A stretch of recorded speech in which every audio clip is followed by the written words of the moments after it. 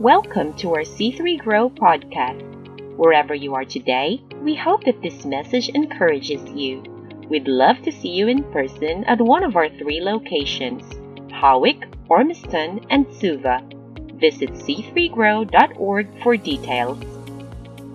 Well, this morning we're beginning our new series, Whole Heart, and this is our annual vision series. Next week is Whole Heart Sunday, and it's a Sunday where we take up a beautiful, extravagant, special offering to the Lord to enable us to fulfill what He has put in our hearts, the vision that He's given us, and as Pastor Wayne's alluded to, especially we'll be going towards Suva to build that location just into an awesome, awesome place so that people over there in Fiji can be touched and find Jesus. So this morning I'm going to be speaking from Hebrews 12. You can start turning there in your Bibles. Get ready. And it won't surprise you, I'm sure, to find that Hebrews 12 comes right after Hebrews 11. And Hebrews 11, clever, eh? I know. You guys are good at counting. Hebrews 11 is known widely as the chapter of faith. The chapter of faith. And right at the start of Hebrews 11, it gives us a definition of faith. Hebrews 1:11 says, "Now faith is the assurance of things hoped for, the conviction of things not seen." And then, to illustrate this definition, the chapter details what this faith looked like in the lives of these people. And in verse 2, it refers to them as the people of old or the ancients. And personally, I thought that's not really a label that I want to be known as, the people of old or the ancients. My time is coming, I'm sure. But I would like to be remembered for having this amazing, great faith. Pretty amazing to be recorded in the Bible. Hebrews 11, the chapter of faith. Imagine having your name there. What incredible faith these people of old had. The hall of faith.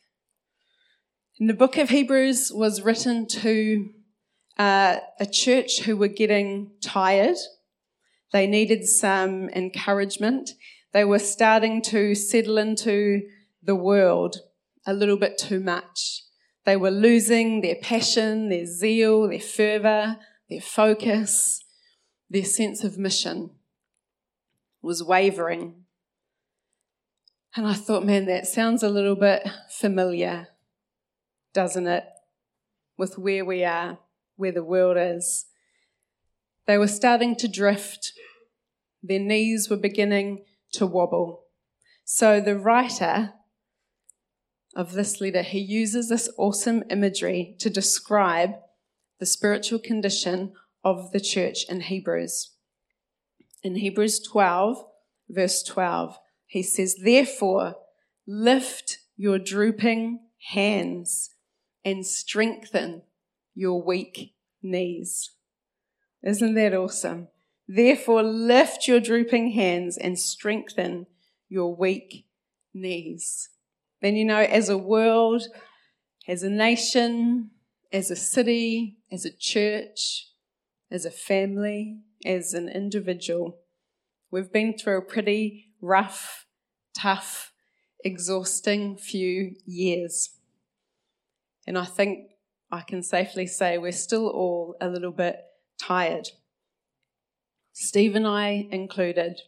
We get it. You know, there's been so many disruptions, that have probably caused a lot of you to feel a bit disheartened, disorientated, unfocused, and perhaps to have drooping hands and weak knees. I think we find ourselves a little bit like the recipients of this letter. So thinking about the state of our hearts and our souls and our spirits, what would the Lord say to us now through His word?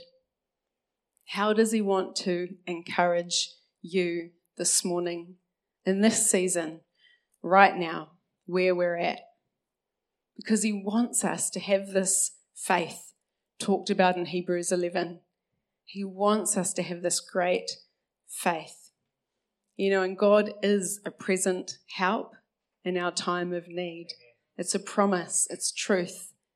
He is here, a present help today. So this passage from Hebrews 12 is a passage that Steve and I really believe is one for right now, for this season, to bring some hope, to bring some encouragement, some rejuvenation, so that you will flourish and continue to grow in God. That is what we want for you as a church.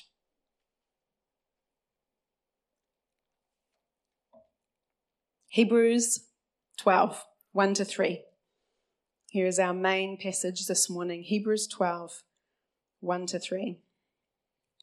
Therefore, since we are surrounded by so great a cloud of witnesses, let us also lay aside every weight and sin which clings so closely, and let us run with endurance the race that is set before us, looking to Jesus, the founder and perfecter of our faith, who for the joy that was set before him endured the cross, despising the shame, and is seated at the right hand of the throne of God. Consider him, who endured from sinners such hostility against himself, so that you may not grow weary or faint-hearted. Amen. It's such a great passage, and there are so many awesome and encouraging things that we could pull out from that passage and look at this morning. But there's two things in particular that sit with us as having a prophetic edge for us as a church. The first is this: let us also lay aside every weight. Let us lay aside every weight. When you read it from your Bibles in verse 1, it says, let us also lay aside every weight and sin which clings so closely, and let us run. Now just think about it. Let's study that sentence for a moment. The first and, it says, lay aside every weight and sin. Every weight and sin. So all sin is weight, that's for sure. All sin is a weight that hinders us and needs to be cast off so that we can run our race. There is never a great time to be carrying our sin around. But what that first and means is that there's also some weight that we're carrying that's not necessarily sin. It says weight and sin. Not all weights that hinder our running are necessarily sins that we have committed. But all weights that hinder our running need to be put aside. That's what the Word of God is asking us to do. Any weight that is hindering our running this race of faith needs to be put aside. Let's think about that. With the last couple of years being so demanding, so complex and difficult to navigate on all fronts, work, family, school, education, finance, there is no doubt in my mind that weights have been added to you, onto your shoulders, heaped on, piled on. And if it's been added to you, then it's been added to the race that you're trying to run. There's weight of anxiety, weight of worry, the weight of pressure, stress, the weight of loneliness, the weight of disruption, the weight of disappointment, the weight of offense. There is so much. It's a complex time. There is more than enough weight to go around, that's for sure. And these weights, I think they have a way of landing on our shoulders, and we end up kind of carrying them around. And sometimes we haven't even really stopped to acknowledge that they're there. We're just so used to living with these weights pressing down on us. Maybe sometimes we feel it, but we're not really sure what to do about it. There seems like there's no way out. This is just how we have to live, under this constant pressure with this weight. We get so used to it. We think it's normal. We just think, man, everyone's walking around the same as us, under this weight. And maybe it's quite a cheerful ringtone. It's all good, Coralie. It's very cheerful. Maybe. We get so used to it. And I think we just think, man, this is life now. We see everyone else is walking around with the same weight. Drooping hands, weak knees. Maybe this is just the world now. And sadly, I think a huge proportion of the world is walking around like that, under this immense weight and burden. But I'm here to tell you this morning, this is not the life God has for you. That is not the way that He has designed us to live. It's not what He wants for us. It's not our best. He does not desire us to walk around under the weight of pressure, anxiety, burdens that you are actually not designed to carry. The scripture tells us that when we allow ourselves to continue living under the weight of burdens that we're not intended by God to carry, they start to crush us. That's what happens. They start to crowd out our priorities. They crowd out our good intentions. We never quite get to what we want to be doing. The weight can consume us. Our thoughts, our time, our energy, our life. So how do we deal with these weights that to a large degree are often not sins that we've committed, but really just like waves that have crashed over you and stayed there? We can repent of sin. We know how to deal with sin. Hopefully we're very good at that. We can get rid of the weight of sin through repentance. Hopefully we're all well practiced at that. I know that I am. But how do we deal with these other weights? The pressure, the anxiety, the stress, those things we carry around every day. Well, the simple answer from this text is that at some point we have to lay them aside. Other translations say throw them off, put them out of our lives, get rid of them so that we can run. To be running towards Jesus, to run the race of faith He has prepared for us with endurance, without entanglement or hindrance, and with perseverance. To lay them aside. Put them off. It's a simple answer. However, it is not simple to obey. I know. But it's far better that we try, that we act in obedience to the best of our ability, even if it's imperfectly. We have to try. Better that than to continue walking around under this weight on our shoulders that was never designed to be there. So this message, this appeal to God, from God to us, is that we are to seek to lay aside the weights that can so easily entangle and hinder our running the race of faith. It's loud and clear throughout the Bible. Lay aside the weight. It does. It entangles your brain, your thoughts. We get consumed by thinking about those things rather than meditating on the Word of God.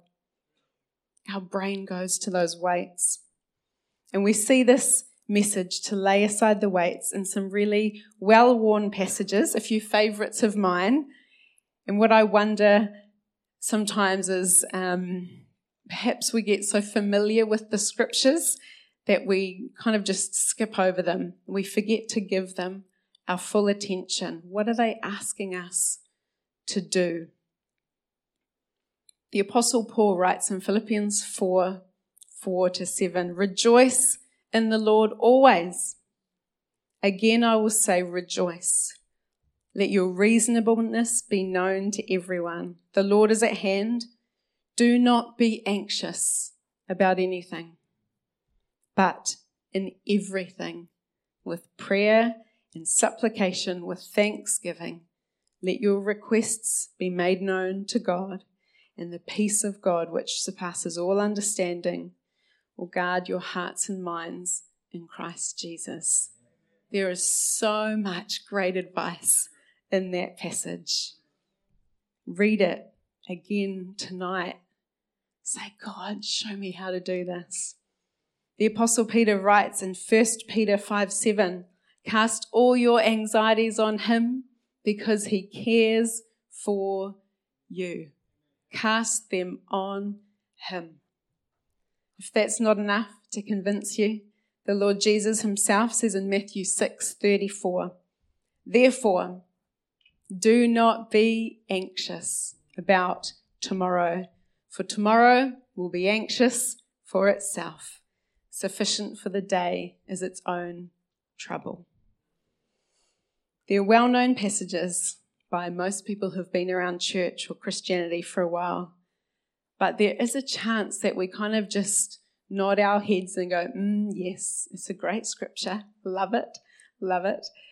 All the while, we're still balancing these weights on our shoulders, and we're about ready to get up and walk out with the weight still sitting there, still hanging over us. We may have gotten pretty good at trusting Jesus with our sin. We're really good at laying them at his feet. But I think we all, myself included, we all have some work to do on trusting Jesus with our weights. Sometimes we love keeping those to ourselves, keeping in control. But the word says, cast all your anxieties on him. He is the one who can carry them, not you. You were not designed to carry the weight of anxiety.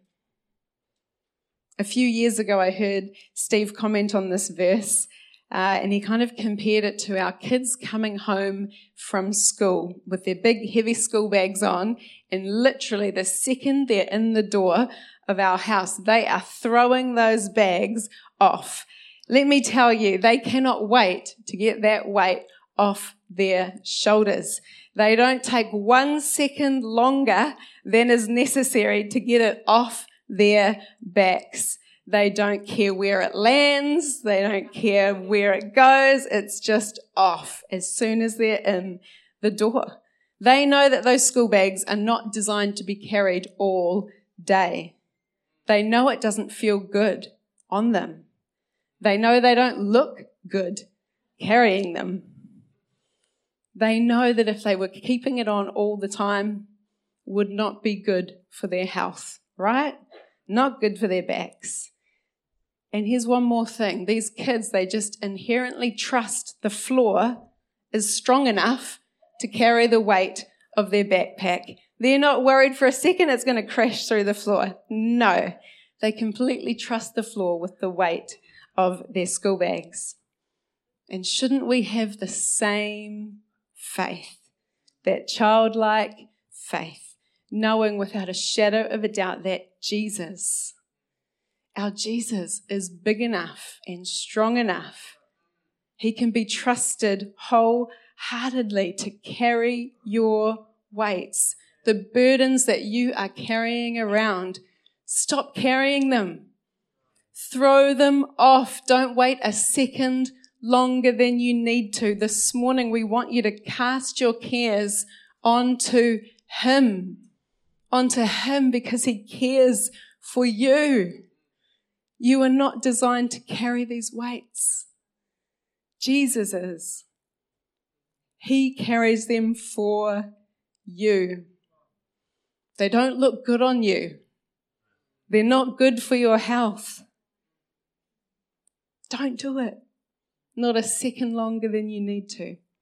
Cast them off onto Him. That's the invitation from Jesus this morning. Cast your cares on me. Lay them aside. Jesus is just a prayer away. We just open our heart to Him. He can teach us how to lay aside every weight. And here's the second thing from that verse in verse 2. Looking to Jesus. Looking to Jesus. There may have never been an easier time to take our eyes off Jesus. There is so much noise. There's things grabbing for your attention all over the place. There's so much noise. God's voice can easily be drowned out. That's why we need to make sure we're making time for Jesus every day. And we've had people who thought maybe we should have been more outspoken or louder, engaging politically during this season. And we have actually been engaging somewhat vigorously with civil authorities since this all started. But our job, the reason that we were called to C3 Grow, is not to be political commentators or to draw your attention towards political issues.